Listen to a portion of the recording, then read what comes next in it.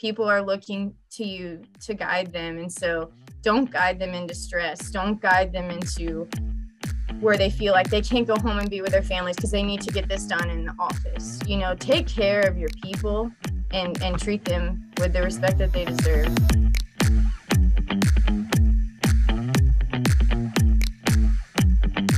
So today on C-Level, I have my really good friend, Chelsea Roberts from Pat Murphy Electric. Chelsea, welcome.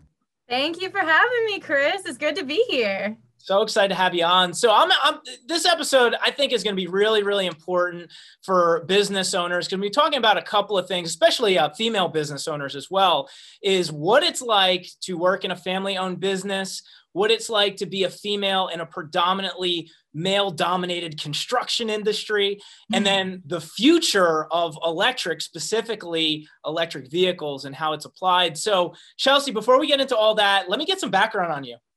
Yeah, so I grew up when I was 5 years old, running around my dad's shop at Pat Murphy Electric. You know, I was familiar with the warehouse before I was even in middle school. But I used to tell him when I was a little kid, I'm going to run the company one day. And my mom just thought I was crazy. Ambition. I love it. Get in there. When I graduated high school and I went to Georgia Tech, I had full intentions of becoming an information systems consultant. That's what I wanted to do. I knew I really liked technology and I love to work with people. So I wanted to find a way to incorporate that.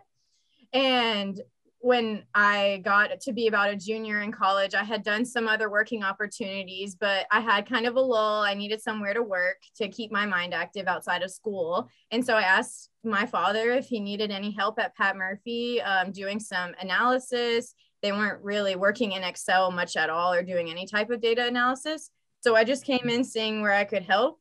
And I never left. Whenever I graduated, my dad offered me a position, and I was hesitant because I was so nervous about working with him and what kind of impact that would have on our family. But further, I didn't know if this was the industry I wanted to be in. And it really has stolen my heart. I went to school for leading and managing human capital. That was what my concentration ended by the time I graduated. And it has been really wonderful to have that opportunity here to build people, to develop people, specifically electricians. So it's been rewarding beyond words, and I love it here now. That's awesome. So what is it like? I mean, we get a lot of business owners that they're family-owned businesses and or somebody that might be thinking about going into business with a family member. So what is it like, working with, your family and working with your dad?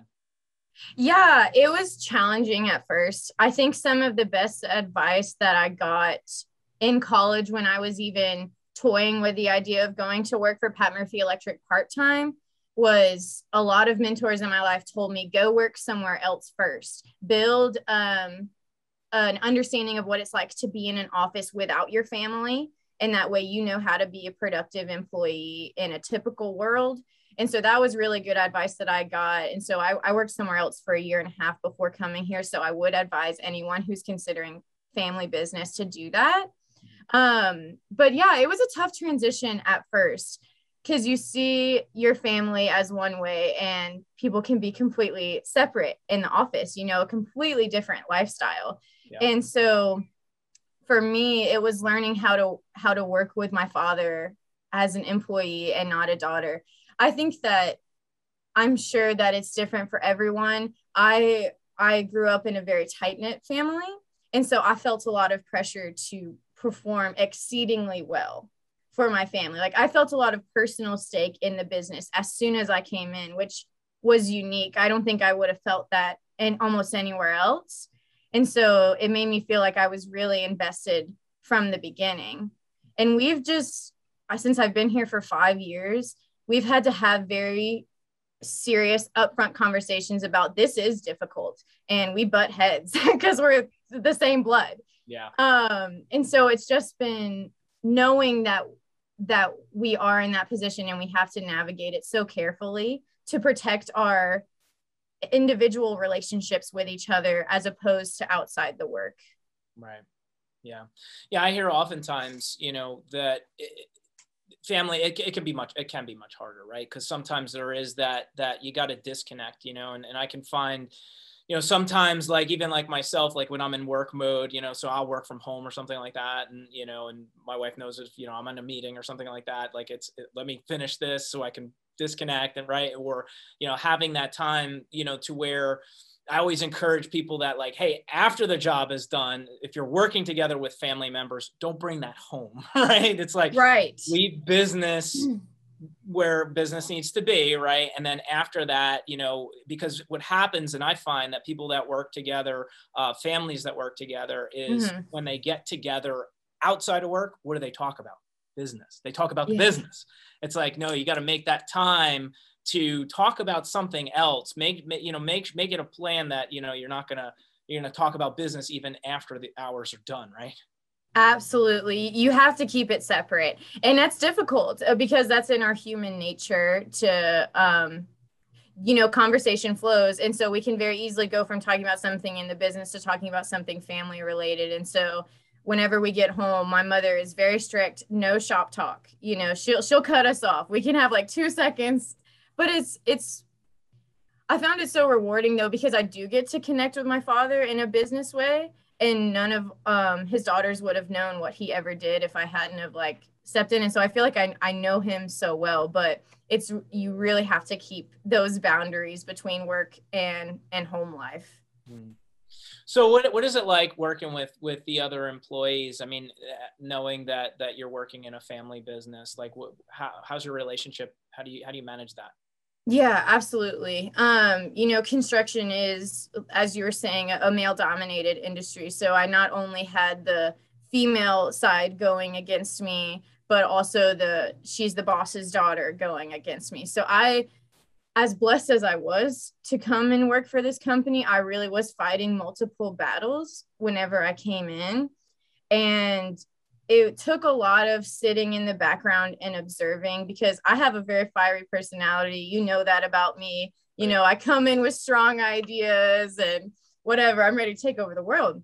But a lot of what I had to learn was to observe a lot before I started to stick my neck out and make recommendations. And, you know, people already have a bias of you when you're coming in as the boss's daughter. They either think you're getting treated specially, or they just think you don't know anything. You're only here because you're family. And so it took time to earn their respect. The way that I found to earn our men's respect was consistency. Like if I could show up for our employees, if I answered my phone every time they called, if I could listen to them. You know, some people, I think coming in young, I know that I don't know anything about this industry. And so I'm willing to listen to the employees maybe more than some leaders who have been around it for a while, and showing them that I know I don't know anything. And I am so willing to learn anything that you have to show me. So it has really just taken time to earn their respect. And now that I've been in the industry for quite some time, I'm going through electrical school to get my license eventually. And I know that has played a big role in how they view me, because they see that I'm genuinely interested in being able to lead the best that I can. I don't want to go in telling them what to do without knowing anything. Yeah. And you could see that in even in other areas of position, like if you're newer to a company, like you have your veterans there, right? And so when you're someone that's new stepping in, you know, they kind of look, all right, well, what do you really know? But I think the biggest thing, and you nailed it, and you're doing it right now, is being open to listen to these people and listening to what goes on a day-to-day basis and what they've been through, because they do have that history. But they also have to realize that everybody has a different walk in life, right? Everybody's learning differently. And some of the things that you've learned, even though that you're younger in the company, you know, that has a lot of merit to it, right? And so I think it's that mutual thing, you know, between employees or employee and management, you know, understanding that, hey, we all bring something different to the table, because that's why we call it a team, right? If we're all the same, then we wouldn't need each other, right? But that's important. And the fact that you're consistently investing in yourself and learning from some of the veterans around, and really, that really shows. Thank you. And it is interesting, like in construction, especially we have the people in the office and the people out in the field. So it can be very difficult to mesh what we need from the technicians and what the technicians need from us. We wouldn't have a job if it wasn't for them. So to me, I see them as the most important part of the company. But then I also know that us sitting in the office, like you're saying, as a team, we have resources to offer them. And it's been fun to integrate the two. I know it's been happening for a long time, but that's where I find a lot of joy in the company, is melding the technician's view with what the office wants, and kind of like finding a way that the team can move forward together. Because there can be a lot of fighting between the field and the office. Yeah, you get that a lot, the back and forth between departments and stuff. But the role seems to suit you well, because you are vested in your people, right? And so you want what's best. And so having that in between is going to be really a key role for what you're doing. And so what's interesting, so you've got an industry, right, that has been around, obviously, forever, right? And there's a lot of old timers into it. There's a lot of new people, but there's technology always changing, right? And so how are you able to kind of balance that, between across all different ages, throughout the company, and implementing new technology into the workplace? How are you able to do that? Yeah, that has been one of my greatest challenges, but I would also consider one of my greatest success stories here with Pat Murphy, is that by the time I came in, construction really is one of those worlds where people still show up with a notepad and a paper, and they're chasing down dailies, and they're trying to find material invoices, and everything is still, I would say, majority like ran by paper. But we know that to stay ahead of the industry, to stay on that edge of technology, is how we're going to continue to grow and not fall behind. And COVID was, a huge example for mom and pop construction companies that aren't using the technology required yet. And it's been difficult to manage, because like you're saying, there's such a wide array of age groups in this industry. And so with some of the younger guys, it was less that I had to focus with them on how to utilize the technology, but how to incorporate it into their day-to-day. So it was more, after spending 15 minutes or so speaking with them of, this is the process now, this is the technology we're going to be using, realizing for them that it wasn't how to use the technology, it's when do I use it, how do I send it, etc. Whereas with some of the more senior members in the company, it was, it was interesting for me to see. I saw these men as so confident, so like I can do anything. And the second I put a tablet in front of them, they're like, just frozen, and like, I don't know how to send an email. And with that, I found patience and consistent training, truthfully, because I am not the most patient person in the world. So I had to remind myself that I grew up in a world utilizing technology, whereas these people just didn't. And you have to really humble yourself. Because if you're coming at them with making them feel less than, their brain shuts off, is what I've found. Whenever you come to someone and you're sitting on a holier than thou, I know how to use all this technology, but you don't, they just shut down. And so I really had to learn to just take my time. Don't assume that they know something, be very granular and following up, because with any organization, when you're implementing any type of technological change, people need the consistent follow-up, like, hey, how is it going? They might be too embarrassed to say, I'm still not understanding, like this still isn't clicking. So before it gets to the point where I bring them in and say, you haven't been doing what you're supposed to be doing, making the time to show them they're important to you. You care that they are comfortable with this technology. You don't just care that they're using it. You care that it is actually making their life better. And that's what I have to keep reiterating to them every time that we implement a new, our technicians just recently started submitting timesheets through an app. And you would have thought it was the end of the world when we told people. They're like, what? We don't get to turn in our paper anymore. I don't just have to write it down. Yeah. But now that we have people consistently doing it, they see, oh, this is so much better. I don't have to go into the office. I can fill it out every single day and it's done. Just consistently reminding them that this is to make everyone's life better. This is not to make your life more difficult. Right. Has really been a key. And, I think just knowing that every single person is different.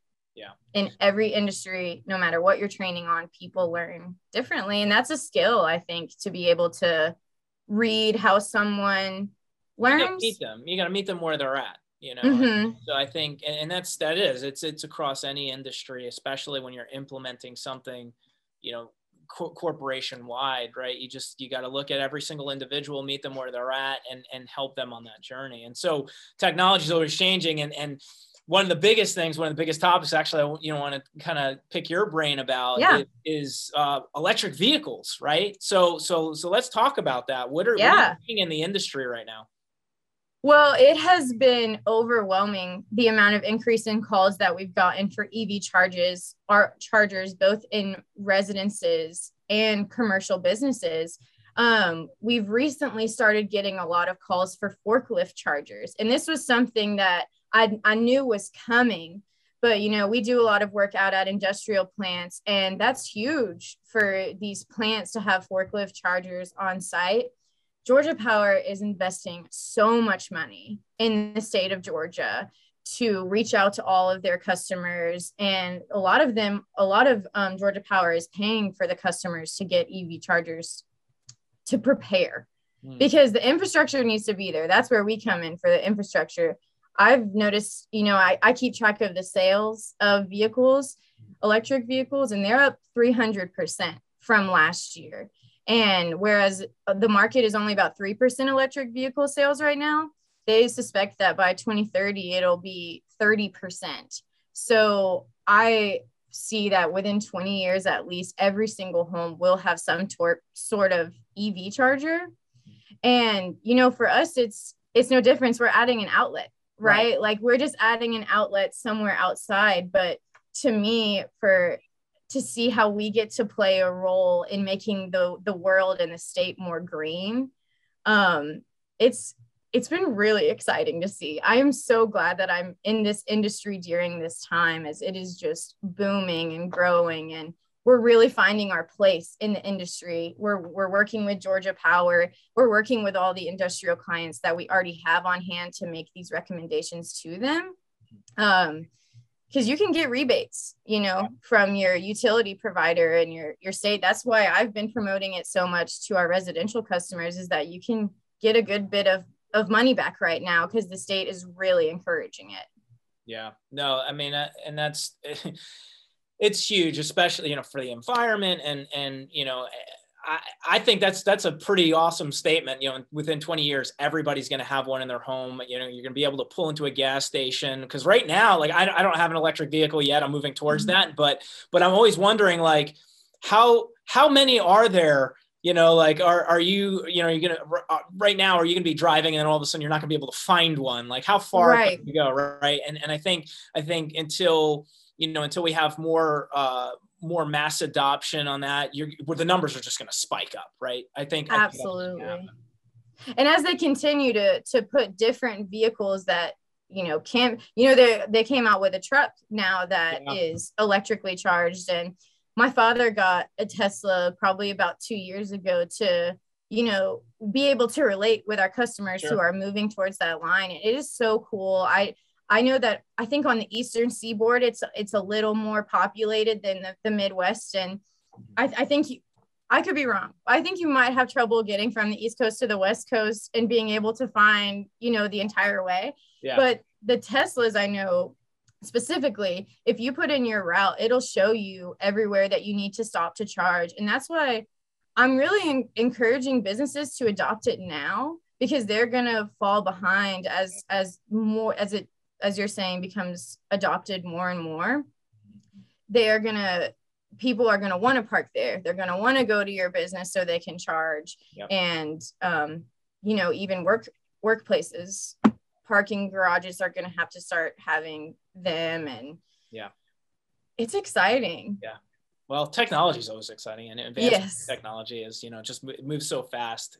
So we're coming up on the top of our episode, Chelsea. So I always ask this one question to all my guests, and I say, if there was one piece of leadership advice to a business owner that you would give, what would that be? I think one of the biggest parts of leadership that I have learned recently, and that I think will be so integral to my continued development, is that, we had Michael Alasso come on, and that was my first Vistage meeting. Actually, no, he was my second Vistage meeting, but he is so inspiring. And one of the things that really sunk in with me, but that I've started to see in fruition in real life now, is that people are watching your every single move. He's saying you are on a stage, and it couldn't be more accurate. If you are in a leadership position, be it title or purely by how people view you, it is so important to watch the way that you treat others. How do you respond to stress? How do you respond to emergencies? I found that if I start to get stressed, I will notice the energy in the office, like everyone starts to get stressed.